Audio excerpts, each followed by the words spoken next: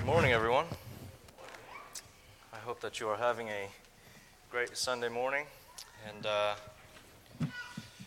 want to welcome everyone to our Sunday worship service. If you're visiting, just know that you are our honored guests, and we would love to get to know you.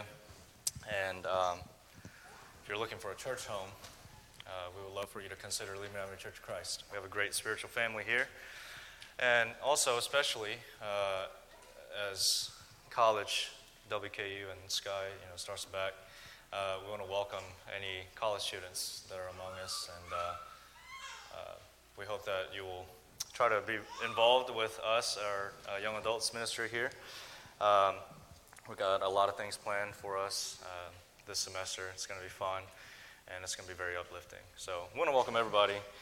I'm standing up here, which you know by now, by protocol, that means Neil and Hiram are not here. And I'll be filling in for them. So it'll be me, David Chang, and tonight it'll be David Palman. So two Davids holding down the fort while Neil and Hiram are gone, preaching the word in Sevierville, Tennessee, polishing the pulpit. Which also means I'm not Neil or Hiram, and I need my notes, so I'll have my notes up here. I haven't quite gotten down to memorizing my whole sermon thing down yet, so.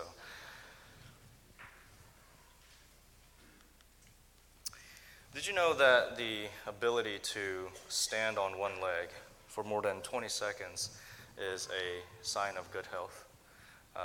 For those of you who have mobility issues because of health reasons, diseases, or just injury in general, you know how challenging even just standing by yourself can be.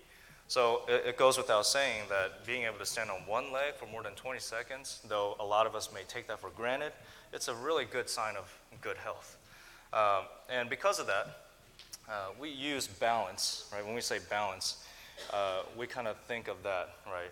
At least for me personally, when I think of the word balance, my mind goes straight to somebody standing on one leg. And in fact, we've seen this kind of images before where somebody's hitting the iconic tree pose. If you know yoga terms, that's called the tree pose, where you tuck your one foot onto your standing leg's inner thigh and you put your hand together either in front of you or above you.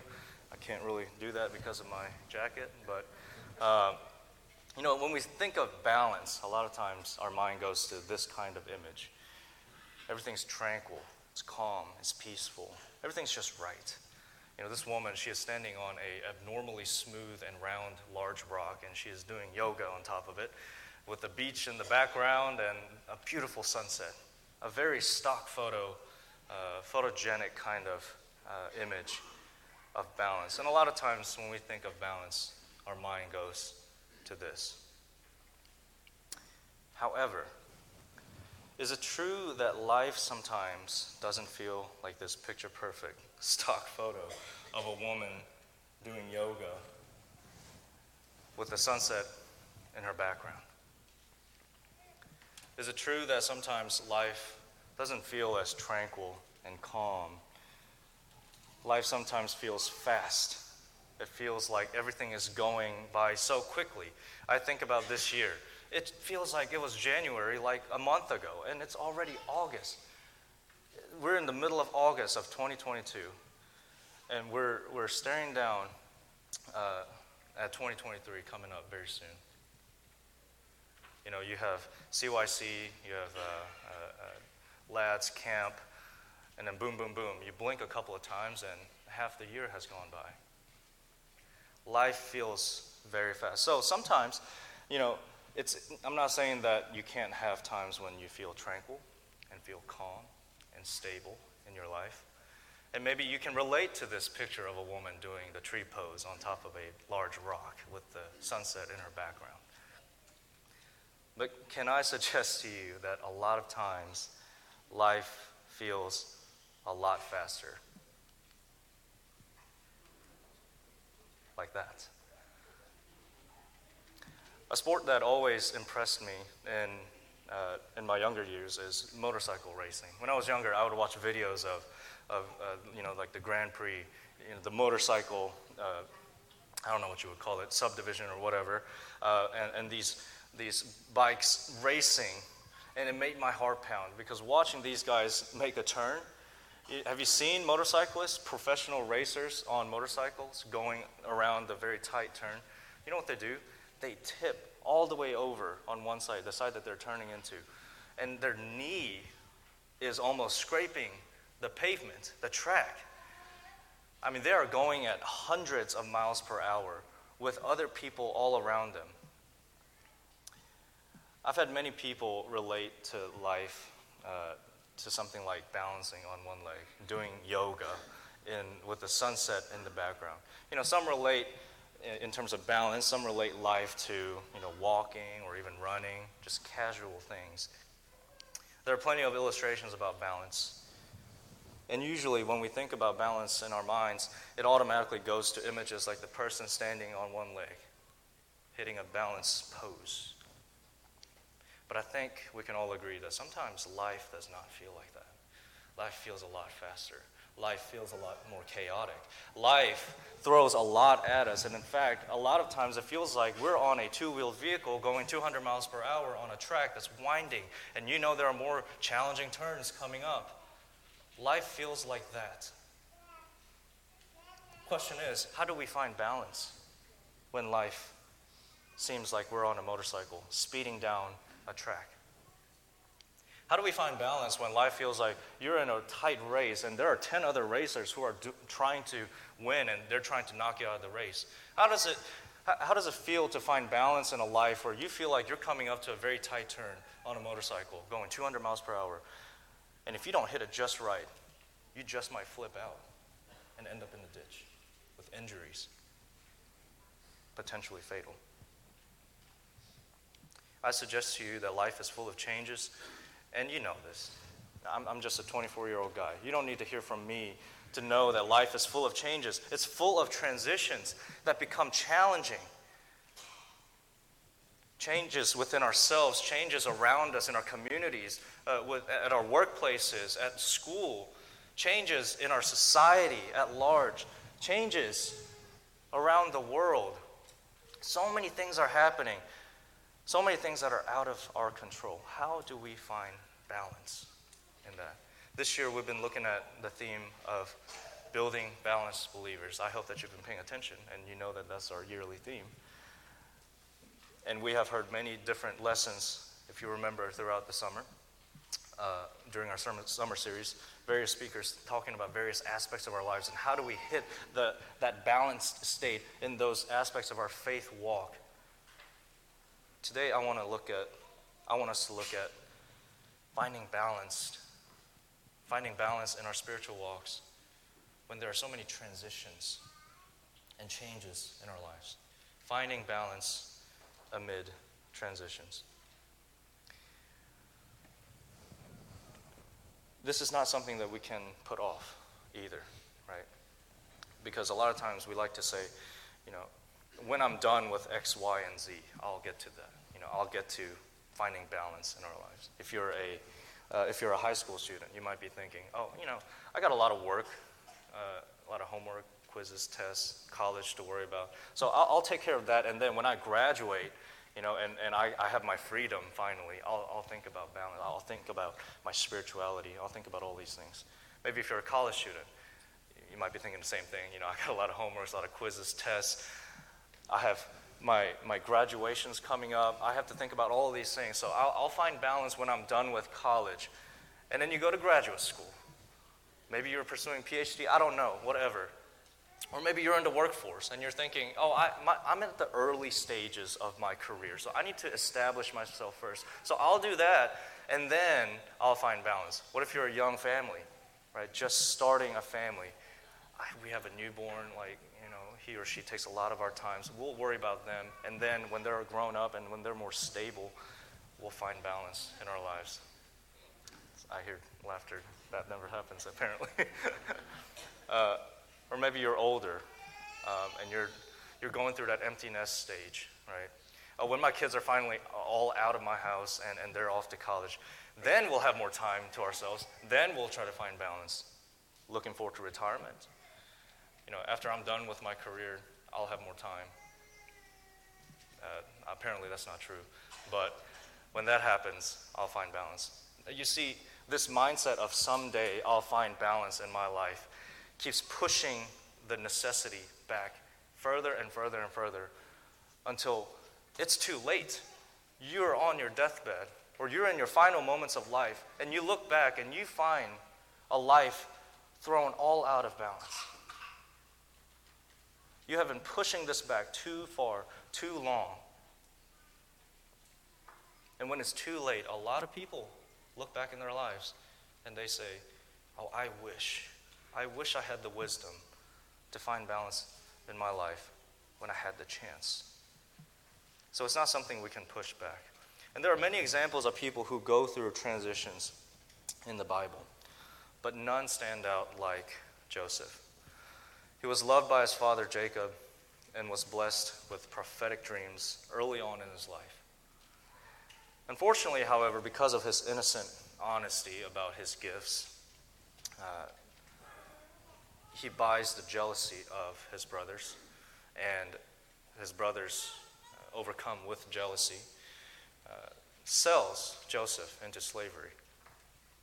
Their own brother, they sell him into slavery. And he finds himself in the matter of days or maybe even weeks, he finds himself going from a beloved child of a loving family to a slave in a foreign country. In hindsight, Joseph could recognize that the evils of his brothers and his own sufferings came together ultimately for the greater good, and that God worked through the circumstances of their lives for his own will. Our scripture reading that we just were read to. And now do not be distressed or angry with yourselves because you sold me here, for God sent me before you to preserve life. Joseph understood that. At the end of his journey, when he was established, when he became great, when he became powerful, he knew when he looked back that God worked through his life. But it must have been tough when he was sold into slavery. It must have been tough when he found himself not a beloved son, a favorite child of his father, but a slave to an Egyptian master.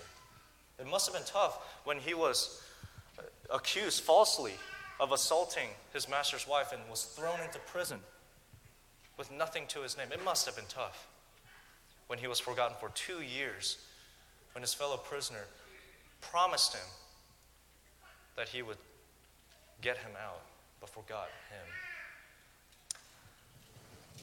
How did Joseph do it?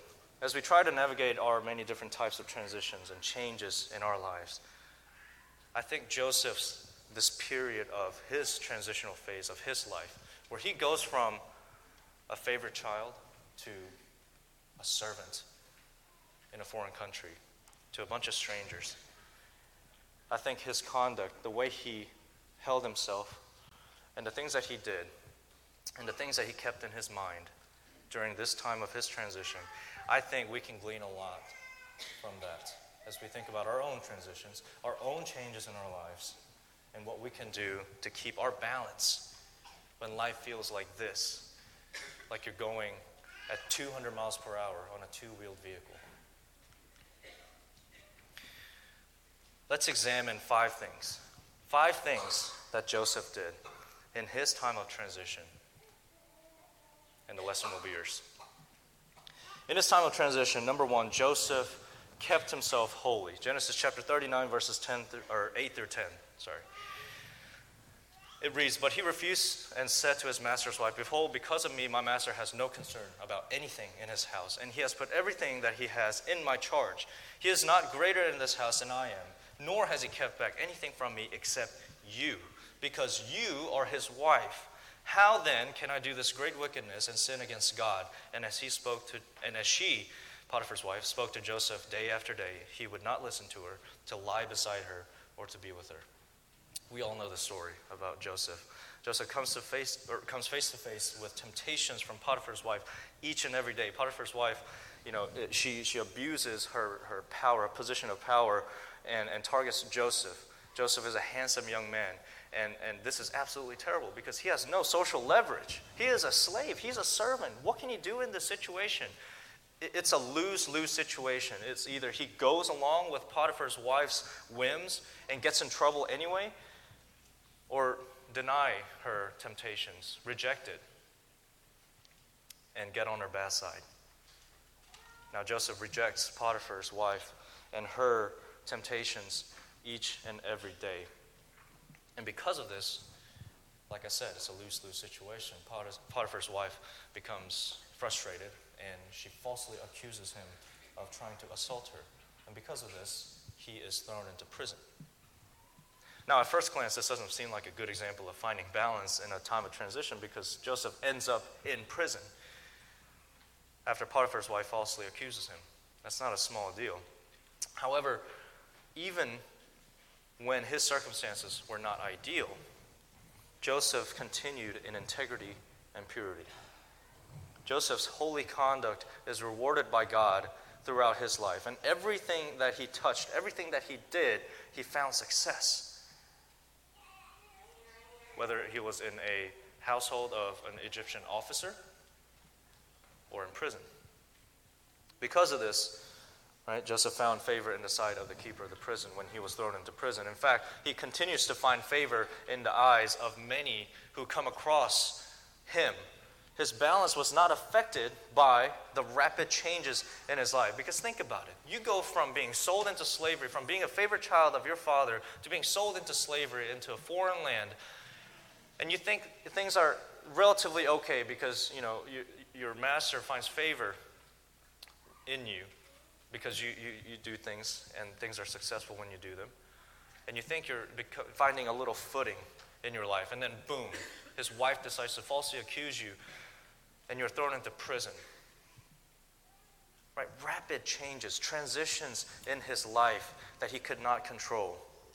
And yet, every turn, every step, Joseph decides for himself that the one thing that he can control is his conduct, is his holiness that is reflective of God's holiness. And he does exactly that. No matter what situation he is in, whether he was in Potiphar's house or he was in prison, or he was serving under or interpreting the dreams of Pharaoh, wherever he was, what circumstances, it didn't matter. He remembered to be holy. I find it interesting that this sandwich between Genesis 37, which is a chapter in which Joseph gets sold by his brothers, right, into slavery, and Genesis chapter 39, which is where Joseph is rejecting Potiphar's wife's temptations. Sandwiched in between these chapters is chapter 38. And if you have read Genesis chapter 38, it is a terrible story. It is a terrible story. It's about his brother Judah and his daughter-in-law Tamar. To summarize, Judah, in times of distress, turns to sexual immorality. And unbeknownst to him, he commits this sexual immorality with his own daughter-in-law, albeit unknowingly, but it is because he put himself in that situation that he finds himself in such a disarray in life, thrown out of balance. It's terrible. And then you see Joseph in Genesis chapter 39. He was a slave. He was supposed to be destitute. It's a terrible situation to find oneself in. And yet he decides to be holy and keep his holiness. And even in those circumstances, he finds success in what he does. It's telling. It's ironic that one of the brothers that sold Joseph into slavery, Joseph, ironically, was supposed to be the one who was destitute, out of balance, with all the transitions, the rapid-fire changes that are happening in his life. He was supposed to be the one on his knees, and yet Joseph is the one who finds success. And Judah is the one who commits terrible acts, and his life is thrown out of balance. Keeping ourselves holy is important. It needs to be the first and foremost thing that we do. I debated for a long time whether to put this point first or last. But I think it belongs in either position. But I wanted to put it first because it is the one thing that we often forget, that we most often forget when challenges come to our lives, when things become tough, is keeping ourselves holy, finding our identity in God. Right? When things become tough, we start to cut corners. We cannot do that. Joseph didn't do that, even when he found himself in the midst of slavery, imprisonment. He knew that that was what he needed to do first, is keep himself holy. And God blessed him for it. Number 2, Joseph went to work. He kept himself busy. Chapter 39, verses 2 through 4. The Lord was with Joseph, and he became a successful man, and he was in the house of his Egyptian master. His master saw that the Lord was with him, and that the Lord caused all that he did to succeed in his hands. So Joseph found favor in his sight and attended him, and he made him overseer of his house and put him in charge of all that he had. We know that reading further into Genesis, that this becomes a pattern where Joseph is thrown into a circumstance that is supposed to be terrible, that is supposed to be destitute. But instead of throwing his hands up and saying, God, I can't do this. I just can't do this. You put me into these fiery trials. You put me into slavery. You put me into prison. I can't do this. I can't do this. Instead of saying, I can't do this, Joseph goes to work in Potiphar's house, in his household. He does such good work that Potiphar puts everything that he owns, his whole estate, he puts Joseph over it. After he was falsely accused and was thrown into prison, what happens? He's so good. He is such a hard worker. His conduct is beyond reproach, that the prison keeper puts him over other prisoners. And then when he is called to Pharaoh, and he interprets Pharaoh's 2 dreams, he does good work, he is diligent, and Pharaoh puts him over all of Egypt. He becomes second only to the throne of Pharaoh. It's interesting that Joseph, in his times of transitions, in the changes that he faced in his life, that should have brought him to his knees, instead of going down to his knees, and I'm sure it was tough. I'm not saying that what Joseph experienced was something to just brush off. But because of that, it's even more telling that Joseph got up and went to work. Right? He didn't throw his hands up in these circumstances. Right? Because a lot of times the temptation for us, when things become tough, when there are so many things that are happening in our lives, so many changes within ourselves that it becomes overwhelming, the temptation for us is to go to either extreme. Either throw our hands up and say, I can't do this, I'm too overwhelmed, or overwork ourselves. Sometimes we do that too. Now, I'm not saying that there is no value in recuperating. Right? Burnout is a real thing. We need to learn how to rest so that we can be effective in the works that we do. However, when we become overwhelmed with the changes in our lives, during our transitional phases of our lives, it may sound paradoxical, but putting ourselves to work and getting busy is actually really beneficial to us, and especially when it comes to kingdom work. I used to read these parts where it says that God blessed Joseph with success, and I used to think, well, Joseph was just special. He's a biblical character, so he was special. God loved him especially, and he gave him these things. And it's easy to interpret these texts like that. But think about this. If Joseph hadn't gotten to work, and if Joseph wasn't putting his hands and feet to work, could God have blessed him with success in what he wasn't doing? I don't think so. God's not going to move heaven and earth to give you success that you're not working towards, that we are not working towards, right? That's not the kind of miracle that God is in business for. God gives us success when we put ourselves to work. God gives us blessings when we are willing to step up despite our circumstances, despite the changes in our lives, to put some elbow grease into it. Joseph understood that, and he did it. And because of that, God blessed him with success, and it opened new doors for him. When we keep ourselves busy, we will find purpose, and we will keep our focus on the important things. And that's going to help us find balance in the times of turmoil when there are so many changes happening in our lives. Number 3, Joseph utilized his gifts. Genesis chapter 40, verse 8, it says, they said to him, we have had dreams, and there is no one to interpret them. And Joseph said to them, do not interpretations belong to God?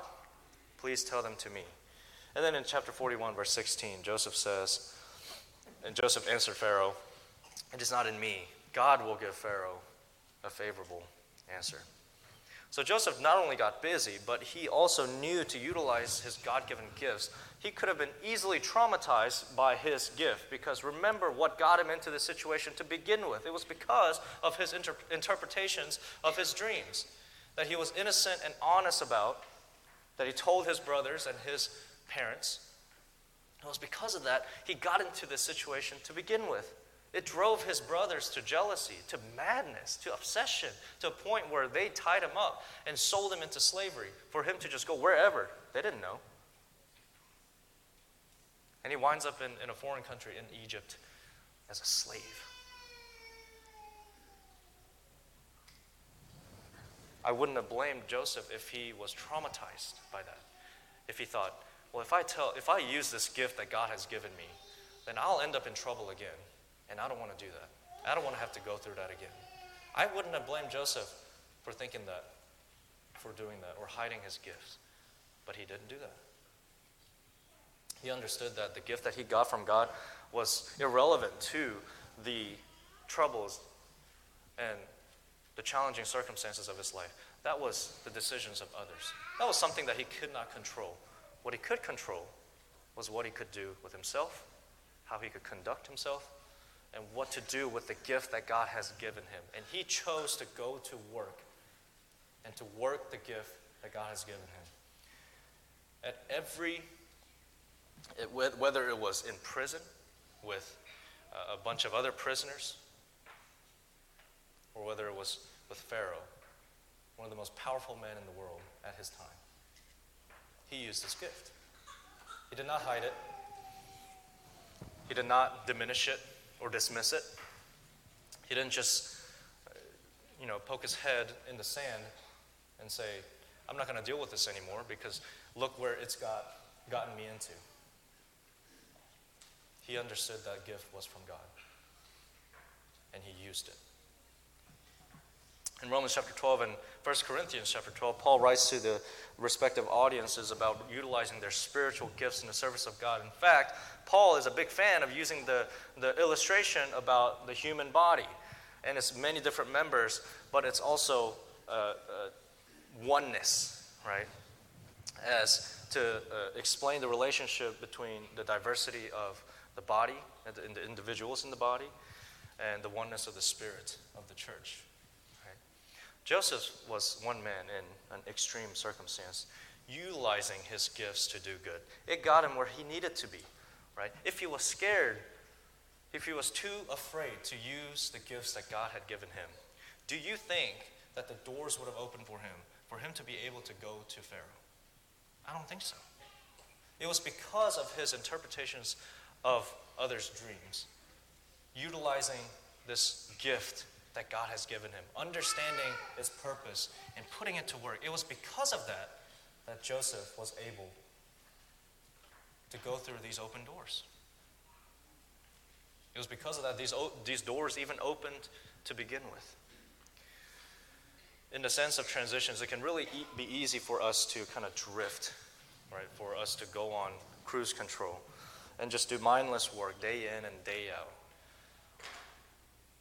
It's easy to be overwhelmed with these transitions and just do the bare minimum when everything around us seems to be changing so quickly and so rapidly.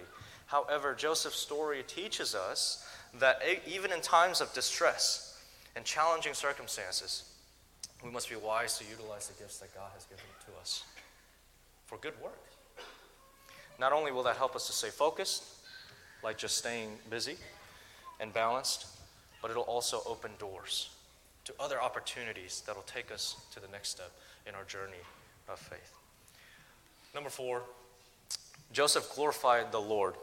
And I chose the same verses for this, especially chapter 41, verse 16. Joseph answered Pharaoh, "It is not in me. God will give Pharaoh a favorable answer." So furthermore, in the same passages, we can see that every time that Joseph utilized his God-given gifts, he did not credit himself for doing so. He gave glory to God. And that's really important, because God was pleased with Joseph, because all the good deeds that he did and the credit that he was giving to God, because it wasn't by Joseph's own power or ability that he was able to interpret these dreams. It was God's gift that was allowing him to do that. And Joseph understood that and give credit where it was due, and God blessed him for it. When my life gets busy, it is easy for me to kind of shut my brain down, right, and go on cruise control. And just take care of business, right? But everything we do, we have to be intentional.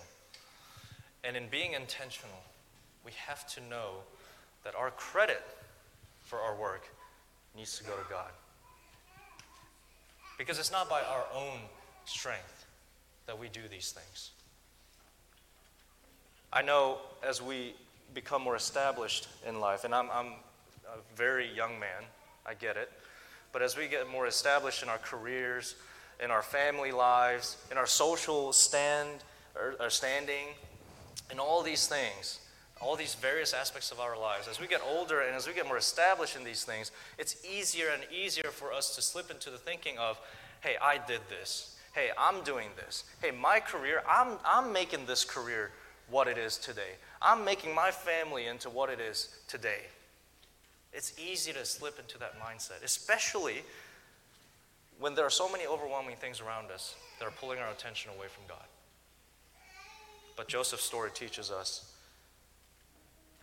that in everything we do, especially when we are utilizing the gifts that we have within us, that God has given us, we have to give credit to God. And that will keep us balanced in our spiritual walks.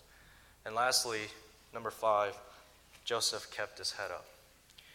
Now you'll notice that there is not a passage listed up there. And it's because that we can read of many things that Joseph did. But one thing that Joseph did not do was complain. He did not go down to his knees and beat his chest and ask God why. Now, I'm not saying that we can't ask God questions. There are many instances in the Bible, many examples of people asking God, why? Why am I in this circumstance? Why am I in this situation? What did I do to deserve this? God does not punish you or punish us for asking questions.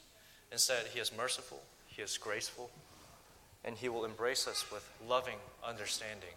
However, it is telling that Joseph, in his situations, in the circumstances that he found himself in these times of rapid changes and transitions, he not once complained.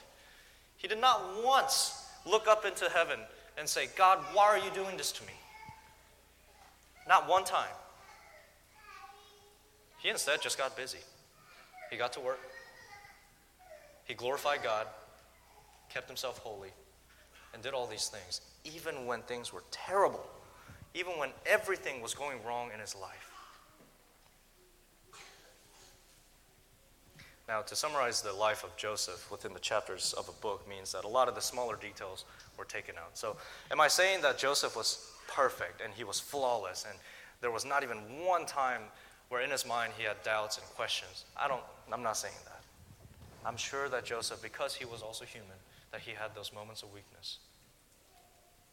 But I also think it's important that the author of Genesis, Moses, writes about Joseph in a way that emphasizes his positive attitude, emphasizes his positive outlook on life, emphasizes his focus on God rather than the circumstances around him.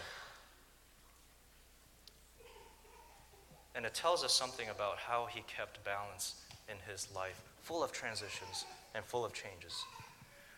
When your focus is on the one thing, one being that is constant, one being that never changes, and if your life and identity is based on that, then it doesn't matter what happens around you. Will it be hard? Will it be challenging? Yes, it will be challenging. I'm not taking away from the fact that life is challenging, but when our focus is on God, when our identity lies in God, we can keep our heads up. As we close, I am reminded of the apostles in Acts chapter 5, verse 41, when they were beaten for proclaiming the gospel, proclaiming Jesus, and being thrown out. They rejoiced.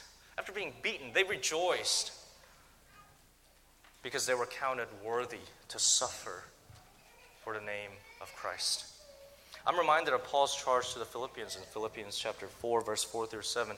Rejoice in the Lord always. Again, I will say rejoice. Let your reasonableness be known to everyone. The Lord is at hand. Do not be anxious about anything, but in everything by prayer and supplication with thanksgiving, let your requests be made known to God.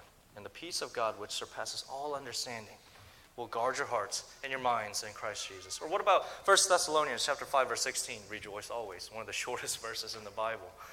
Right? Among Paul's final instructions to the Thessalonians in his first letter to them. And above all, I am reminded of Habakkuk and his prayer at the end of his book, which he prayed despite knowing the great suffering that the Israelites would face with the upcoming exile. Though the fig tree should not blossom, nor the fruit be on the vines, the produce of the olive fail, and the fields yield no food.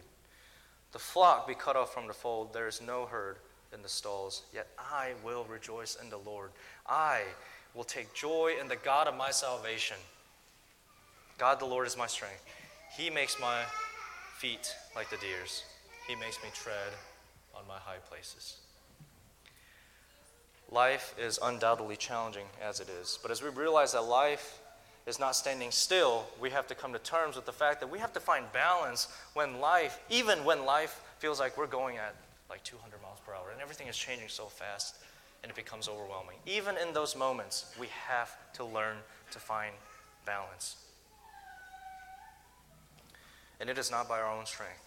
Many have tried and many have failed to wrestle balance into their lives with the things that are temporary, with the things that are artificial, that's man-made,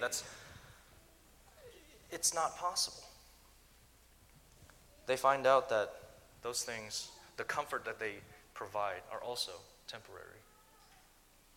And it can't possibly fill the God-shaped void that is in all of our hearts.